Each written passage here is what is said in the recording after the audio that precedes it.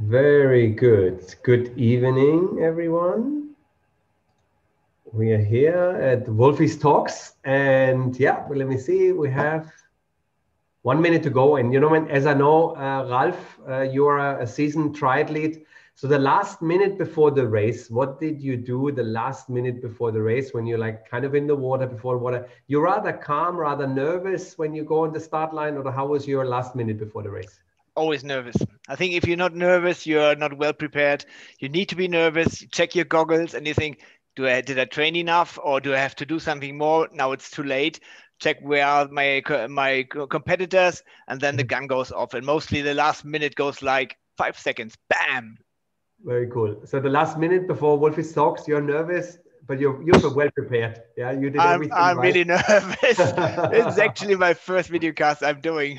Very good. No, really good. Okay, thank you everyone for joining, and I'm really excited to have Ralph Egert from DT Swiss. He's a German countryman, and he's a very seasoned triathlete, and he did Hawaii 3 times. He had 2 times a bronze medal in the Olympic distance in Wellington, in Cancun, Mexico, which I think is an amazing achievement. His fastest time in Ironman in road was 8 hours and 28 minutes, which is, I think, absolutely unbelievable. He was racing another German, Thomas Hellriegel, in his time. And so when he speaks about aerodynamic and about performance on the bike, he absolutely knows what he's talking about. So I'm really excited to have you on the show. So thank you very much for joining us, Ralph. Thank you, Wolfi, for having us here on the show Thank today. you. I'm really excited. Obviously, we're related with DT Swiss over many years. And when we speak to our customers in the shop, it's always about Swiss products. We love Swiss products. We're working with Scott very closely, but then people speak about Switzerland. They speak about the chocolate, which we all love, obviously. We love the watches. We love the cheese from Switzerland. And we love, obviously, the wheels from DT Swiss. And I have to tell you a good story from this morning. I had a local customer came to the store and he bought a bike, and he had only one request for his bike. He said, I want a nice bike, but I want a special wheel, and I want that wheel with that very special sound. And maybe if you can quickly play us the sound. I cannot imagine what it is. Might be like this. Oh, that's the sound we all Love want on the our bike. ratchet sound, huh? Yes. He said he loves his AMG, he loves his cars, he likes them loud, he likes them special. And he said, listen, I want that sound on my wheel. And we obviously gave him a nice DT Swiss wheel, and he's super happy. Yeah, thank you very much for all these fantastic wheels. We have a little intro video, and Will, our graphic designer, who's always make us look so good and prepares everything so nice, he will play the video, and we will get a bit of an idea what is DT Swiss all about. So please, Will.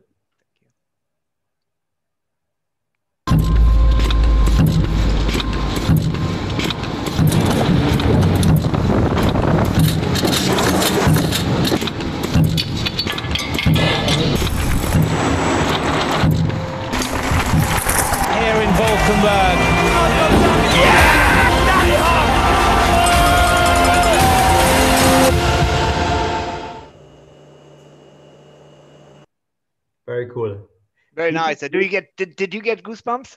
Yeah, no, it's really cool. But I'm amazed that there's so many different disciplines you have to cater for. And obviously everybody has a spoked wheel on the bike, but we don't really appreciate really how much work and how much handwork goes into these products. And I was in the factory and I saw people doing and truing and everything. And I think the passion for engineering performance and the passion you guys show to really develop and push the wheels further, push the wheel further every year is really amazing. And I'm really a big fan of your products. We have a few more pictures from the factory and as well how spokes are made, but you can tell us a bit more about the history of DT Swiss and how spokes are made and what it's all about. Well, actually, the company itself was founded only in 1996, so 1996, so only a couple of years ago. So we had the 25th anniversary last year, and so this is only quite a new company in terms of long-term company if you compare it to other industries. But in terms of the bike industry, we're almost a dinosaur with 25 or almost now 26 years in the company. And came from a management buyout from the Drahtwerke here in Biel, and this is where the heartbeat is. So the spokes are actually the first heartbeat of the DT Swiss. Very good. So it just starts with the wire. You know, when I've seen this machine, and then the machine is a wire, and then it cuts the spoke, and then you bend, and this is real machinery, real hard work, and it's quite interesting. How many? Do you have a number? How many spokes you produce per year?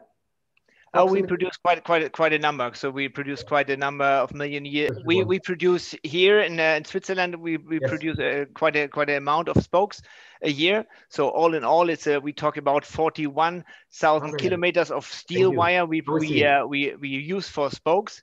And the first picture with the green machine was actually the forging machine, where you have oscillating hammers, and they hammer the spoke material, the steel wire, to a thinner material. When you say a thinner material is not as strong as maybe the thick material, you're wrong, because we compress it, we condense the material and make it even stronger. This one is the machine, exactly. Very good. Okay, so this is the first machine you said. This is pulling. That's pulling the wire. No, that's actually the next step. It's a forging machine. So here it's the wire is pulled into the machine.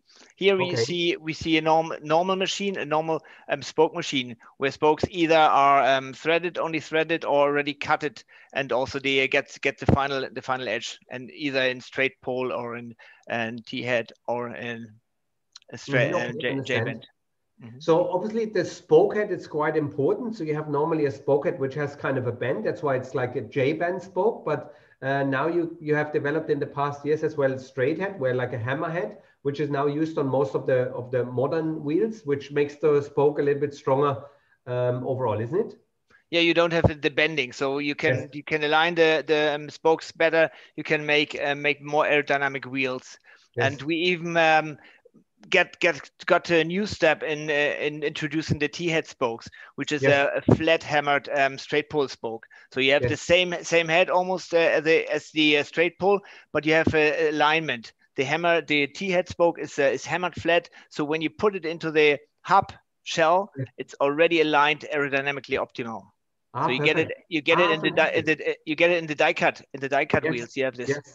Fantastic! Because obviously it's a problem when you twist the spoke, that obviously the whole spoke twists. And if this is that's a clever idea. Very good. So when you're truing a straight pull spoke, it can bend. So you have to fix it and then true the spoke. And with the T-head, you don't have to hold the spoke, put an extra pressure on the spoke. So it's perfect aligned for aerodynamics. So there's no compromise on aerodynamics.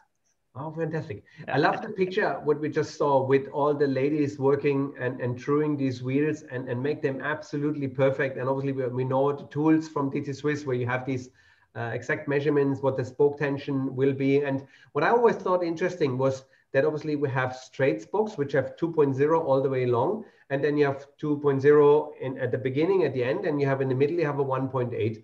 Why would this be a good thing if a spoke is thinner? Is it not stronger if a spoke is 2.0 all the way through?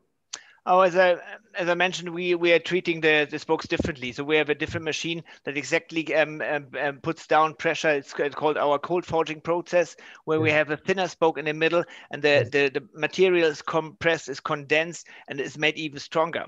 I always say it's like a little bit like a Japanese sword. It's little more layers. It's more thinner, but it's still very, very strong.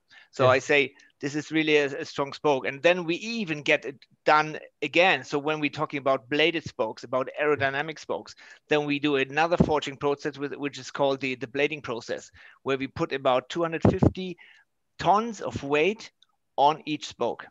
So from the wire, the steel wire itself, it's basically a steel wire that comes in. Then you have the forging process. It takes sometimes up to 30 seconds, only one spoke. Then you have the blading process additionally. And each spoke that comes out of the blading machine is individually QC'd, quality controlled. So it's a really high-end spokes that go out from us here.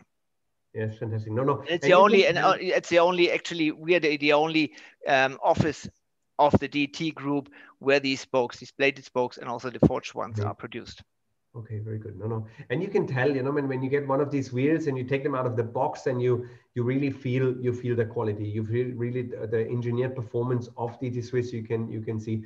And the bladed spoke obviously is interesting for the strength you mentioned, but as well aerodynamically, it's quite a difference. A round spoke, obviously a cylinder shape in the wind going at the high speed into the wind, is obviously a bit of an issue. So what's the benefit here when you have a bladed spoke compared to a round spoke when somebody wants to buy a wheel? As you mentioned, it's already about the aerodynamics. So when you have a bladed spoke, the aerodynamics is crucial in this direction. So we also look next to the translational drag, which is basically the surface, the body or the bike or the wheel produces. We also look at rotational drag, so of the rotation of the wheel, and the single spoke that creates a rotational drag. So when you have a round spoke, you obviously have a higher drag, a higher rotational drag, which has to overcome by the rider. So when we came out with the first ARC wheels, for example, like 3 years ago, then we were talking about the Aerolite and the Aerocomp spokes, which were implemented in the wheels, and now we reinvented the spokes. So we even made them thinner to reduce the rotational drag again. And the longer the spoke, the more I profit from the rotational drag. So when I'm a road racer, road rider, and I love maybe 50 millimeters deep rim, I have quite longer spokes compared to an 80 millimeter rim, which is actually the most aerodynamic wheel. But when talking about the speed and rotational drag of the wheel, then we can save from the old Aerolite spoke to the new Aerolite 2 spoke 1.1 watt. Okay. We are not talking about marginal gain. So this is significant. That's serious. Yes, that's serious savings. Yeah, very good. Fantastic. Yeah. Obviously, everybody who has a DT Swiss wheel, and some of the higher ones, you have the ratchet. And I think this is really one of the coolest things. Not only that it sounds so good, I think as well the technology. And we have some pictures to explain the technology of the ratchet system, which is different to a paw system. But we will speak, and again, Will, thank you very much. Maybe you pause here, Will, and we can have a look at that ratchet. And we can see obviously the red line, the second red line with the edges on it. This is where the engagement happens. But Ralph, you can maybe explain a bit more. What are we looking at now? Exactly. This is where we see the engagement happen. So we here see a new ratchet EXP hub where one ratchet is already fused with the hub shell. So it's threaded with the hub shell. But here you see on the red dot, the red zagged line, it's where the engagement happens. So when we have 36 T's ratchets, for example, then we have, it looks like this. Yes. Then we have a full engagement of 36 places. Yes. 36 T's are fully engaged compared to a pole system where we have 3 poles. Yes. So the engagement angle is in the 3-pole system about 2.58 degrees, and between an 18 T's or 54 T's ratchet, we are talking between 20 and down to 6.6 degrees engagement angle. But here you have a really precise engagement, and it gives you a reliable front push when the crank is pushed forward. Maybe that's interesting for people to understand. Obviously, when you pedal backwards, or you pedal, your crank goes backwards until there's another engagement point. This is the angles we're speaking about, and it's quite interesting. When you come next time to the shop, we will show you. It's interesting on the DT Swiss app how much faster. And I think the biggest selling item in DT Swiss is you have a even closer ratio of adjustment. I think it's 52 teeth. 52 is the highest number we have. Yes. And we are just below 7 degrees of engagement. Yes. Engagement angle, which is really good. So when you're a rider and you do a crits and you go out of the turn and you want to accelerate fast, go to 54. If you're a more a long distance guy, constantly pedaling, it's about 36. 36 is a very good compromise, and it's perfect just for road cycling, honestly. Very good. Maybe we can see a little bit more when we see the engagement when we have the idle position. Now we see it here a little bit. So when when you stop pedaling, then you have an idle position, and then the ratchets, they spin against each other and they're not engaged anymore. And this is where the sound comes from. So when you have 36 teeth on one side, 36 on the other side, that's the sound. Yeah, very good. We can see the spoke. We can see the spoke head on the left side, where you can see this hammerhead spoke, which is quite interesting. And on the right side, next to the red ring, we can see obviously a bearing sitting onto the hub. I think it's quite interesting. And obviously we see top and bottom, we see the seals to make sure that obviously the sand and dirt doesn't come in. So yeah, I mean, having this piece in your hand, and we see later, maybe once we have you on screen again, we see the cut sample.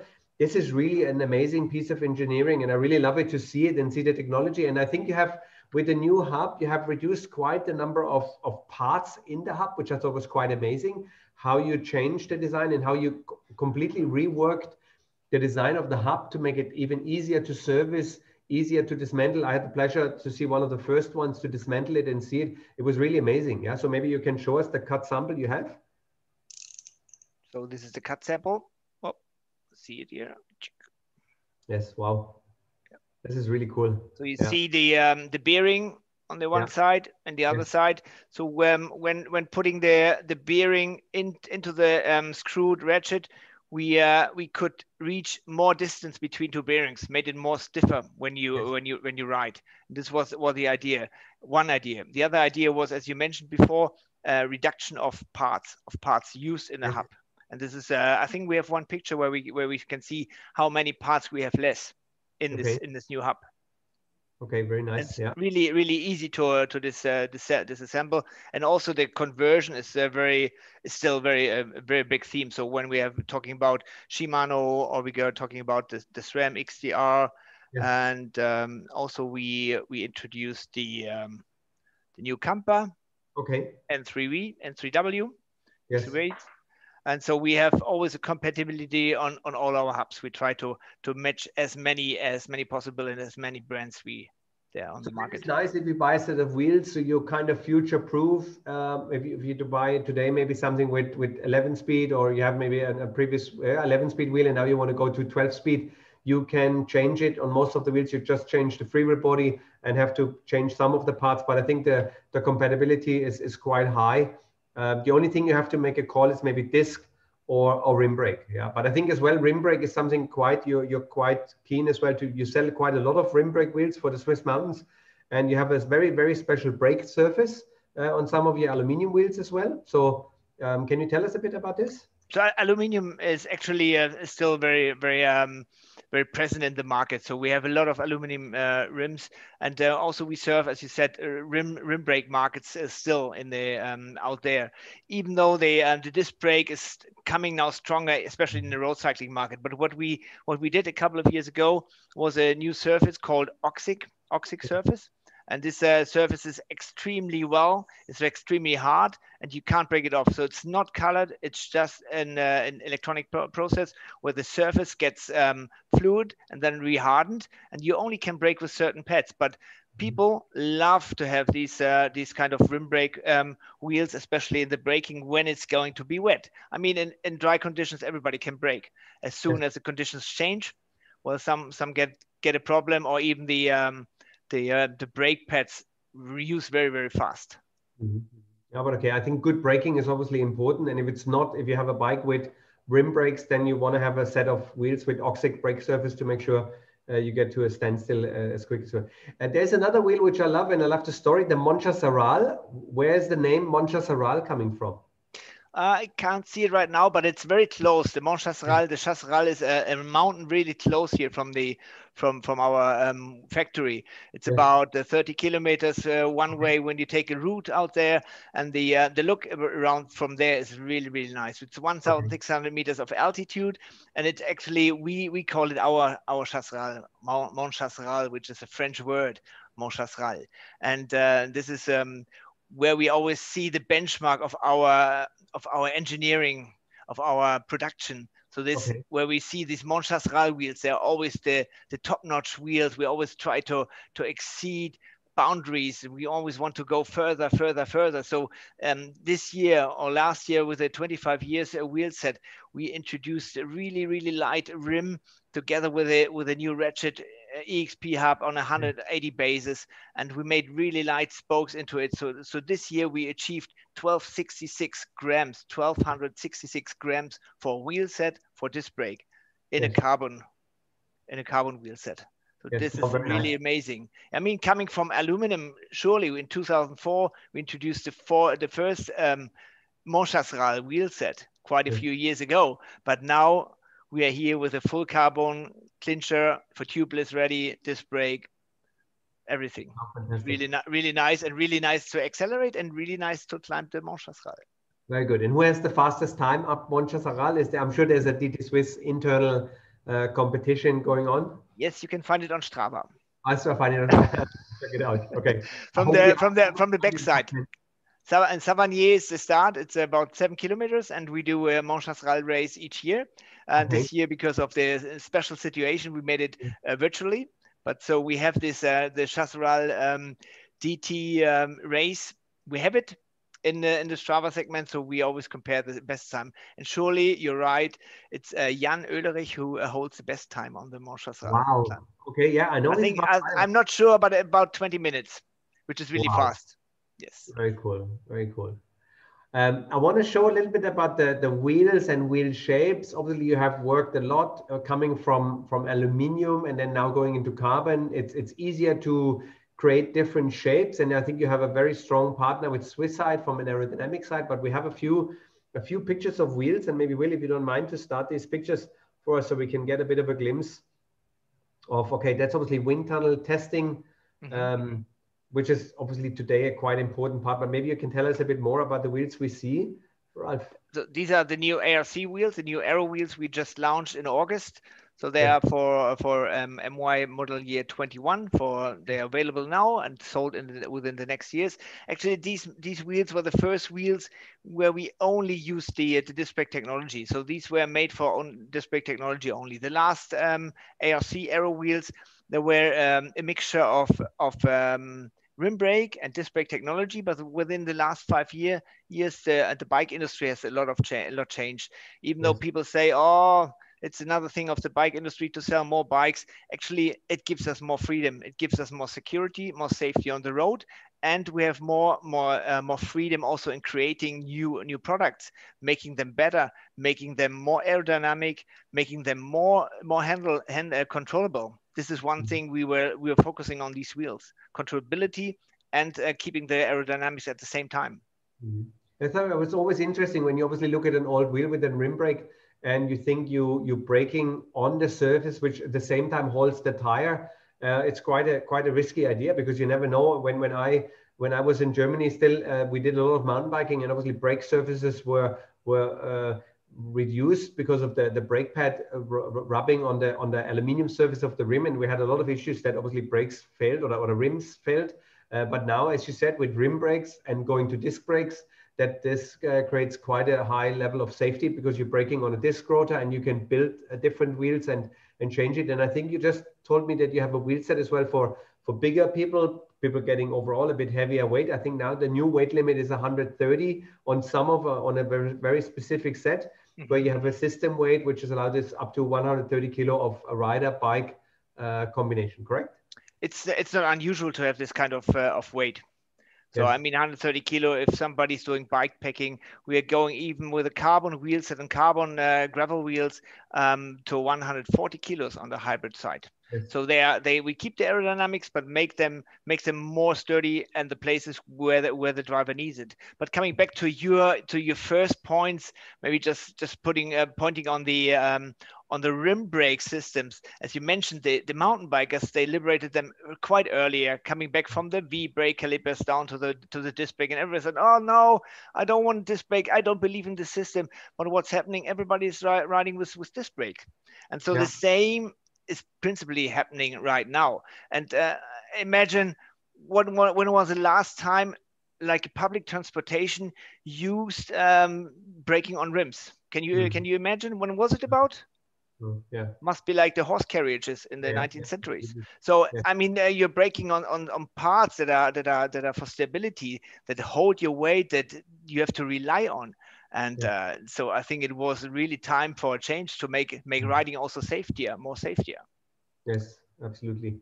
So And we so saw when we look at the rim shapes you just introduced with the pictures, you see the different rim shapes. So we have a earlier we had a more U shaped, which was really aerodynamic, but we also looked at the yeah it's on the right hand side. On the left hand side, you see the yes, an older shape from the 90s, yes, 2000s, and then we change with Swiss side. You mentioned Swiss side also. This was on the right hand side. You see the profile, which is the old ARC wheel set. yes, Where you have also the braking surface, the rim braking surface, which was available for rim brake and disc brake. So we took the same profile for both rim brake and disc brake. And so yes, what then happened, we were really fast. We achieved 3 wins on Hawaii with Daniela twice and with Anna Haug once yes, in 2019, and they went with our wheels. I wouldn't say that it's because of our wheels, but these girls are obviously really, really fast, and you had Anna on your show as well. yes, But this was one major step to an aero brand, and the yeah, next step was what's happening in the market. I mean, we have professionals, they are really stable. They ride 40 kilometers an hour, they like 45 kilometers an hour. But what's happening to the people on Hawaii, on other races, even training that to ride 30, 35 kilometers an hour or go downhill maybe with 60, 65 yes, kilometers an hour, and then suddenly crosswind changes, crosswind coming into the wheel, and then you start shaking. And this is where people tended to say, carbon wheel, oh no, not for me, because it's difficult to handle. So this is where we looked with Swiss side, also with our engineers, what can we change, how can we change without sacrificing our aerodynamics. So the idea was to reduce the moment, the force on the side of the handlebar. yes. It's called Okay. steering moment, actually.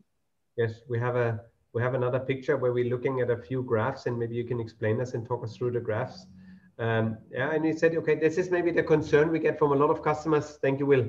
We get a lot of concerns from customers. Obviously, they said, now if I get a high profile wheel, maybe I can feel it in the wind. But I have to say as well that your wheels are really, really stable in the wind, and you can really feel that the engineering really pays off, and you just have that feeling you have more control over the bike. And we have some strong winds here in Dubai, but I feel really you're doing a great job with this. But maybe you can explain us on the left hand side the results of ARC when it comes to your So and on the left hand side, you see our different wheel sizes, the wheel heights. We have in really in blood red, we have the 50 mils, and we have the 62 between that, and the 80 millimeters rim height and the bottom. And so when we see the 0 on the axis going up in the y-axis, this is actually the headwind you're facing. So when the headwind is straight coming into your face onto your wheel, this is 0 degree of yaw angle. So yes, this is where the wind hits you. So we see all wheels are pretty the same, staying in the same. But when it comes to the side wind, 15 yes, plus 15 or minus 50, minus 20 of yaw, then you see the curve going down. Why you would say, how can the aero drag can be reduced? So on the left hand side, you see how many watts you have to put into to overcome the drag. So from 15 watts we go down to minus 5 watts on the or even minus 7 watts on the right hand side. This is happening, and this is called the sailing effect. And the yes, sailing effect is when the air sucks to the wheel and stays on the wheel and really gives you a thrust, a propulsion. Or can okay, you name me any part of the bike, of the rider, including the rider, that gives you thrust yeah, without being doped? I mean, yes, no, there's no, you're right. nothing. It's only the only component on the bike is the wheel that can produce propulsion. And you see this with the 80 mils, you have the biggest propulsion, but still you have also, when you look on the right hand side, you have the strongest steering moment. But we Yeah, were able with the new RSC wheels to reduce the steering moment by far. So we came down with a new 80 millimeter rim height down to a steering moment of a 62 old rim height. So okay. which is it's a massive reduction of steering moment. So the handling really gets better. And when you feel it and when you ride it, and you have ridden it, obviously, you will see it's much better to ride and much more stable. Very nice. Controllable. You wished you had these wheels when you were in Hawaii a couple of years back. So How much faster Yes. do you think people are going today with the equipment you had in your time compared to if you had a proper DT Swiss wheel set? How many minutes you think somebody could save? If somebody says, listen, I'm doing an Ironman event and I have my aluminium wheels, and you said, no, listen, go for a set of 80 millimeter DT Swiss wheels when it's a flat course. How much money and how much money we're talking, and how much time is saving possible for somebody riding from a basic aluminium rim, changing to a nice DT Swiss carbon wheel set? What do you think? How many minutes in 180 kilometer? It always depends on the wind. I mean, the more wind you have, the more you profit from the aerodynamics. When you be talking about Hawaii Ironman, then you have more crosswinds than on other courses, maybe. So this is where sailing effects can start and can be much stronger. So. Yes. It's difficult to name it, but when we're talking like for a pro like Anne, we went with her in 2019, just before her Hawaii Ironman win, into the wind tunnel. We checked her aerodynamics. We looked at she had the best components on it. We gained about 15 watts of advantage on an overall system, which means about for her 5 minutes. So when we talk about the wheels, we probably can easily get 5 to 10 minutes only with wheels compared to a shallow aluminium rim. And it's really good point. You know, I was talking with Matthias from the DT, and a couple of days ago when we were in preparation of this meeting, he said, well, let's do a challenge. How could you be what could be the margin gain or the time gain from your time to nowadays? Yes. So this is now the challenge we are talking about, and I think this is one thing we really want to pick up and see what is possible. What was the old time? What is now? I mean, this is probably really extreme when talking about the Centurion Overdrive of Thomas Hellriegel in 1997, I think, when he won Hawaii.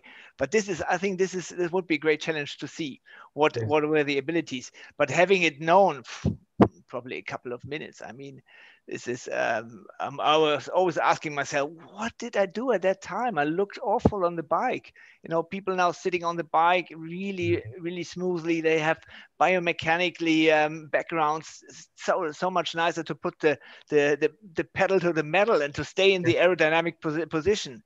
It's incredible. And you know, as soon as you leave the aero position, go up, you easily make up 50, 60, 70 watt, which slow you down, and you have to overcome. Yes. This is fantastic to see. And this happened actually to me also Hawaii. Yes. You have to have a lot of respect to the riders who didn't really understand. If we go like 20 years back and there was no real understanding of aerodynamic, it was more of a guesswork, and some people were faster, some were not. But what we see today, obviously, with all the testing and even for us as a normal rider in Dubai, we understand now so much more when it comes to aerodynamic and setup. We have a few nice pictures as well. You provided us to make more sense of aerodynamic. And Will, maybe if you start the aero track picture we have, thank you. So that's maybe you can talk to us a bit about these pictures, Ralph. So this is actually the direction of the rider. We are coming from the left and going to the right, and you see the wind coming from the front. This is where we talk about translational drag. Obviously, it's a surface the wind is facing. So it's not only the wheel, but it's also the components and the rider. We're talking about 75% other is the riders, 25% is bike components and everything around, which makes the translational drag. So it's quite significant in 25% where you can do some trimming, even on the wheel, on the bike, on the components. And on the wheel, we say about 8%, 8% of these 8% points of this. Okay. So here we have a graphic showing the idea of the sailing effect I pointed out before when we looked at the graphics, and this is what's happening when the wind is coming from the side. We have side crosswinds, and the propulsion is going into the riding direction and really gives you a push forward. So in the ARC 1100 die cut 80 mils, we have -8 watts. So we have 8 watt of gain. Really pushes you forward. It's not like the whole bike would now start to roll alone like a perpetuum mobile. mobile, but it's really helping you to push to go faster, and people feel this honestly. No, absolutely. I can really say this, and we have so many customers who ride your wheels and they really immediately come back, and a couple of days later they've been on the desert track in Al-Qudra and really say, listen, I'm a big smile and we're super happy, and it really performs. They love the sound, they love the extra speed, and it's so much easier for them to keep up with the groups and just put their new best time on these wheels. So very good. Maybe we see the next picture, Will. Okay, that's as well interesting. I think it was interesting to see the speeds the wheel are traveling. And obviously, the top part of the wheel is going twice the speed of the rider. What you see on your speedo, obviously the front wheel is traveling at a very, very high speed towards the wind, and I think that's quite interesting. Yeah, that's on the one side it's the translational drag, so it's a surface we are offering of tire dimension and our rim going into the wind. But the red arrow you see in the opposite direction is also showing the rotational drag by the spokes.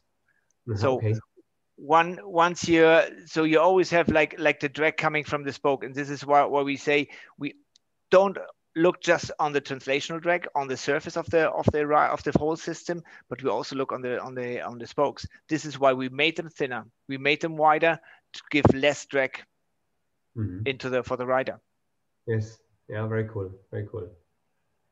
Yeah, and we've seen, I've now many years in the bike industry, like now 34 years in the bike industry, and I've seen at the beginning it was always a lot of stories about broken spokes and everything, and I can tell you this is a story of the past. Having your wheels in the shop, it's only in an accident really when spokes are breaking, but before that it was always a bit of an issue where it had a basic quality spokes, so that the stability of the rim wasn't really there. But now that's not an issue anymore. So that's an interesting picture, I feel, as well, where you can see the side wind and what happens. But exactly. Yeah, we see the low pressure with the blue, and this is where we're on the front, on the leading rim. You see the sailing effect. On the left hand side, you see the blue. The blue wind is attached to the rim, and this is where the thrust, the propulsion is created on the wheel. This is really interesting to see these kind of images, which are mostly provided by the Swiss side, by our expert. So he's doing the CFD simulations before we go to the wind tunnel. He's obviously preparing this kind of graphics for us. Oh, fantastic! Yeah. Fantastic. And as you also mentioned about the spokes. You talked about the hand production in the Polish factory. So we have about 50 working stations where wheels are produced. We produce a lot of wheels, and every wheel, even though if it's a Le Mans Chasseral wheel or just an entry-level wheel, it's all by hand produced. And this is what it makes so good. It's the art of hand building a wheel, and this is what makes it so reliable. And when people talk about hidden nipples or outside nipples for exchanging and J-bend spokes for easier exchange, we can say, hey, listen, our wheels are hand built, and normally, as you said, if you don't have an accident, you don't have to retrue the wheels, because they're really a lot of times de-stressed, they're hand built, and the quality of the spokes is just holds. Yes. No, absolutely. You're right. And you maybe think you need a nipple to be outside, but you really don't need it, because you don't need to true the wheel. It's built once and it's built to perfection. And then there's no more talking around. Very good. And we're talking also about aerodynamics. I mean, the nipple is a small part, but we measured it up to 0.5 watts. Okay. So looking at the rotational drag, looking at the nipple drag, 1.6 watts already. I mean, these two small parts. You don't want to leave it out on the road just for no reason. Yeah, you rather hide them. No, that's true. Exactly. Another big thing is obviously with disc brakes now we see that rims got wider and obviously tires got wider. And when I'm sure when you were in Hawaii, you had 18 millimeter or 20 millimeter tires. Remember? I'm not that old. Okay, I started with 18 millimeters. I think the Conti competition or something, which was really a slick tire I rode at that time. But on Hawaii, we were talking probably about 20 to maximum 23 millimeters, and the rims were not that wide as they are today. Yes. And it's also again a theme of liberation coming from rim brake calipers cantilever calipers now to disc brake technologies, Yes. where you have more freedom in creating more voluminous tires. And when we see where mountain biking is, for example, I mean, they ride 2.3 inch wide tires and even more wide tires. And this, nobody could imagine having such big tires. And the same is happening actually in road cycling as well. We get wider tires because we see, we can compress the tire more easier. We have lower rolling resistance. But now we have to look on compromising aerodynamics. So when we are talking again about translational drag, we have to see the frontal surface. If we make a tire really wide, we get surely more translational drag. But on the same time, the rolling resistance might be reduced. So we must look at the compromise, and this is why for the new wheels with a 20 millimeter inner width on the ARC 1100 die-cut wheels, we propose a 25 millimeter in the front for perfect aerodynamics. This is measured in the wind tunnel, and we propose 28 millimeters for more comfort, less rolling resistance in the back, because you also have more weight on the back. We have a nice picture, I think, which explains as well how the tire connects to the road. Maybe, Will, if you bring this up, the last picture we have of the tire size, picture number 5. The tires tubeless. That's a nice picture to see. Then obviously we go with a wider tire that instead of being long and narrow, you get a more oval shape picture. Yeah.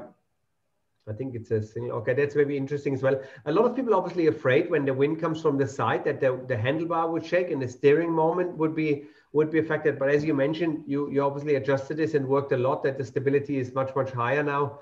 So people shouldn't be afraid to use a 60 to 80 millimeter front wheel. That's not an issue.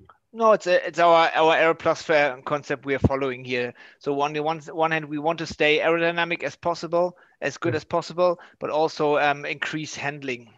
Yes. Nevertheless, if it's just an endurance rider doing a Gran Fondo, doing a ride in the weekend, doing the ride during the week, or the ambitious cyclist, ambitious triathlete, for example.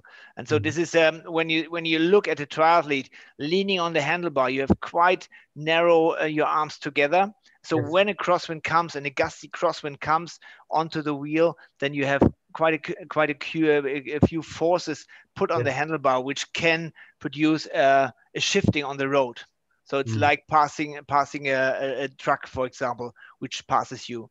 And this is where we look at the steering moment. And the idea is to have the rim constructed that the force of the wind is more evenly distributed over the rim to reduce the force on the steering axis. And the closer I get to the steering axis, which is the center of pressure, the less impact I have on the steering moment and the less counterforce I need to apply to stay on my aero position. And as I said, if you leave the aero position, you open 60, 70, 80 watts, you lose time. Bam.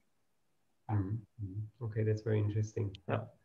How much you work? You mentioned Swisside before. How close is the cooperation with Swisside when it comes to all these this area? He's obviously a big brain behind all Formula One technology and so on. So what is the next big thing we're missing at the moment? Obviously, we went from 20 millimeter tires, 23, 25, 28.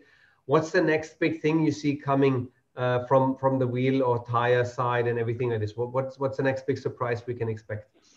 I mean, with the new ARC wheels, we really put a big surprise already on the market. I think they are well received. We left the image of being ARC wheels just in the triathlon. So a lot of road cycling love the wheels. So this is why I think we have been doing a lot of work in the recent 3-4 years to come to this moment and to show this. We obviously have the possibility to ride wider tires, and I think there is maybe a possibility of wider tires, but it's always depending where I ride. Do I ride long distance? Do I look for aerodynamics as a triathlete? Then I have to find a compromise on the tire size. But if I'm more out for comfort, long distance traveling, then I don't look for the ultimate aerodynamics, sometimes more for comfort. And then I go wider with the tires. But currently, when we see in endurance riding, we see 30, 33, 32 millimeters. This is probably the dimension we see currently. And here, this is our proportion where we were talking about this. Our former wheel, which is 70 millimeters on the left side, the ARC from the 2017, 2018, where we had the 23 millimeter tire on, which had a really long patch on the surface. And this is it has much higher rolling resistance than you see on the right hand side with 25 to 28 millimeters, where the patch is smaller. You have a deformation of the tire, and this is where the rolling resistance is reduced. So when I also leave out the inner tubes, then I have even better lower rolling resistance than before when I used inner tubes. Okay. Which is still common in the road cycling, but meanwhile we see more and more tubeless technologies come, and our wheels have been all compatible tubeless ready since 2016, including the component rims. Yes. So you see a big push towards tubeless, obviously, because the tube can't burst. You have a tire system which is sealed, obviously, inside, and you have the milk maybe inside to make this work in a better way. So you're pro tubeless setups for your mountain bike and for your road wheels. I mean, again, it's like the disc brake for bicycling industry. Again, mountain bikers were ahead of the time. Well, they're using for them it's standard to use tubeless technology. Somehow riders are afraid of putting on the tires. They say, oh, it's difficult to put on the tires, but we see a lot from tire industry showing that there are really good tire levers to put on the new tubeless tires without harming the rim. And this is something sometimes where people think, oh, shall I do this or shall I do it not?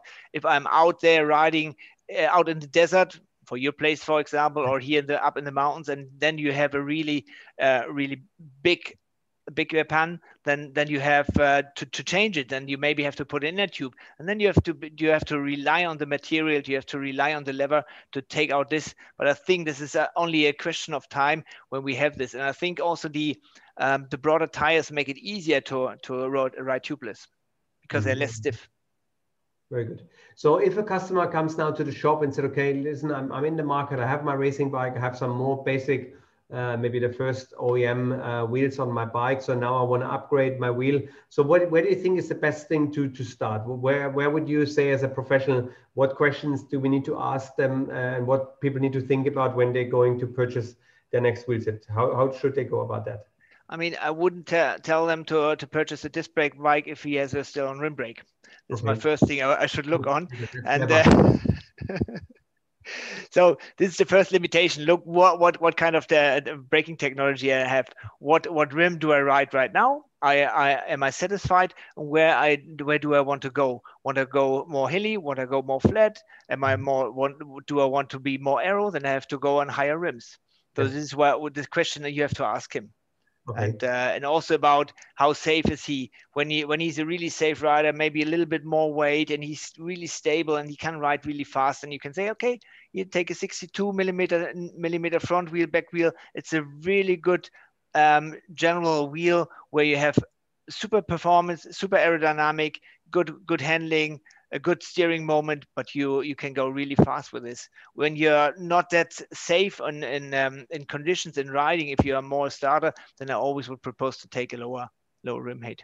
A little bit of lower rim, okay. And as we said, aluminium has still a good market for climbing. You have the good braking surface, especially maybe if the weather is not so good and you have maybe rougher roads.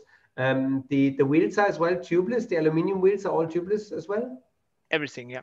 All the wheels we have in road cycling tubeless ready, except two exceptions, for the track wheels and one for the cyclocross wheels, where we still have two rims with tubular. Okay.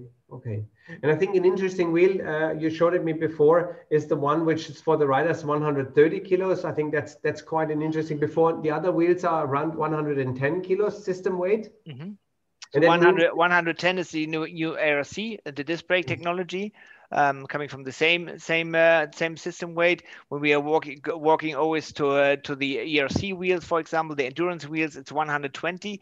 And out of the ERC, out of the endurance wheels, we developed last year a series for the hybrid wheels, for actually made for bicycles with a motor assistant for Okay. e-road bicycles. This is why we call it hybrid. Hybrid is our naming for everything which is related to electronic, to motor drive. And these wheels actually use the same rim as the RC 62 I just presented to you. So Yes. the only thing what we did more, a couple of things we did, was we have more spokes. Okay. We implemented more spokes for better stability, Yes. because normally you put more force, more torque on the rotor, and you have different spokes. You have hybrid spokes, and you also use a different rotor, which is a steel rotor. So stronger steel rotor. You gain a little bit of weight, but actually the aerodynamics of the wheel is really good. Talking about 130 kilos, it's easy. I mean, a man, a woman, 1 meter 95 kilograms, you easily reach more than 110 kilos with everything on it. Yes.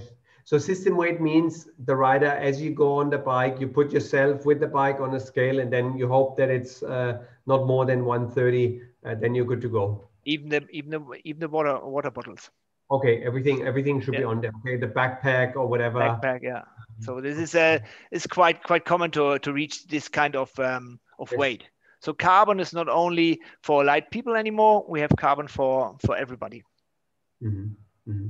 But would you say that carbon people bear a risk of having a broken wheel? Do you see that some people say, okay, carbon and maybe it breaks easily, but from what is your experience from aluminium to carbon wheels? Do you see any more issues with that? No, it's carbon is really very stable, very reliable. I mean, if you have a crash, then also aluminium breaks or bends. So this is there's not a big difference. I think you can really build very stable carbon rims, carbon wheels, and they're all tested in our premises. So we have a performance test center where we test everything. We meet the UCI test, but we mostly exceed it because it's our expectations to have it safe for the customers. Mm-hmm. Okay. As well, speaking safety and about warranty, if I buy a wheel from DT Swiss, obviously it's quite an investment. If I have the unfortunate process of having an accident, what's the policy on these things? Is there kind of a crash replacement, or is there anything you offer like that? Since 2020, we have a fair share policy. So when something is happening and you're the first owner of the wheel set, we replace the rim, or we do the repair for the wheel for a fixed base, for a fixed sum, which is quite low compared to a whole set. You should then reinvest. Okay, that's good. Very good. But you all find this information on dtswiss.com. Oh, very good. Which is actually a super comprehensive site, and it's really interesting to look into all these products. It's quite interesting. Very good. Yeah. Listen, I think you've been one of my most prepared guests in the show, and we talked a lot before this, and I thought it was really interesting, and as well thank you so much for all the samples you have shown us, and I think it's really we're really proud to be associated with DT Swiss. I think you guys do really good things, and I think it's interesting that you as well produce for a lot of other companies in the market. Bontrager, Specialized, a lot of things. Every time we open a wheel, we open these things. I think you really keep the bike industry rolling from Switzerland. So I think thanks in the name of all the riders using your fantastic products. And again, thanks for your time, Ralf. It was really interesting. And I'm looking forward. Hopefully soon we can travel again and we can come to Switzerland again to see all of this. In the same town, you're in Biel, and there's as well Rolex as well. There's obviously people love the Swiss product. Is this you're close to the Rolex factory? It's like 500 meters. Yes, about okay. So the really good stuff comes from that place. Definitely, yes. Very good, very good. That's interesting. Yeah. No, thank you also for having us on the show, and thanks for representing us so well in your region. Yes, thank you. Looking forward hearing you again. Yes, very good. I hope to see you maybe at the Ironman. We hope next year we're going to have the Ironman again, and we're going to have a presentation there. So we're going to see you there, and people can obviously come to test wheels in the shop, and we have the test sets there. And if you want to go a little bit faster, and we learn now you can sail on the wind in Dubai. So then DT Swiss wheels are your choice. Very good. Thank you very much. Thank you very much, Ralf. Thank you, everyone, and stay tuned. We have some interesting guests coming up from Design, from DT Swiss. We have some interesting people coming. So stay tuned, and thanks for watching again. Yeah, thank you, Ralph. Regards to Switzerland. Bye to the bye. Thank you.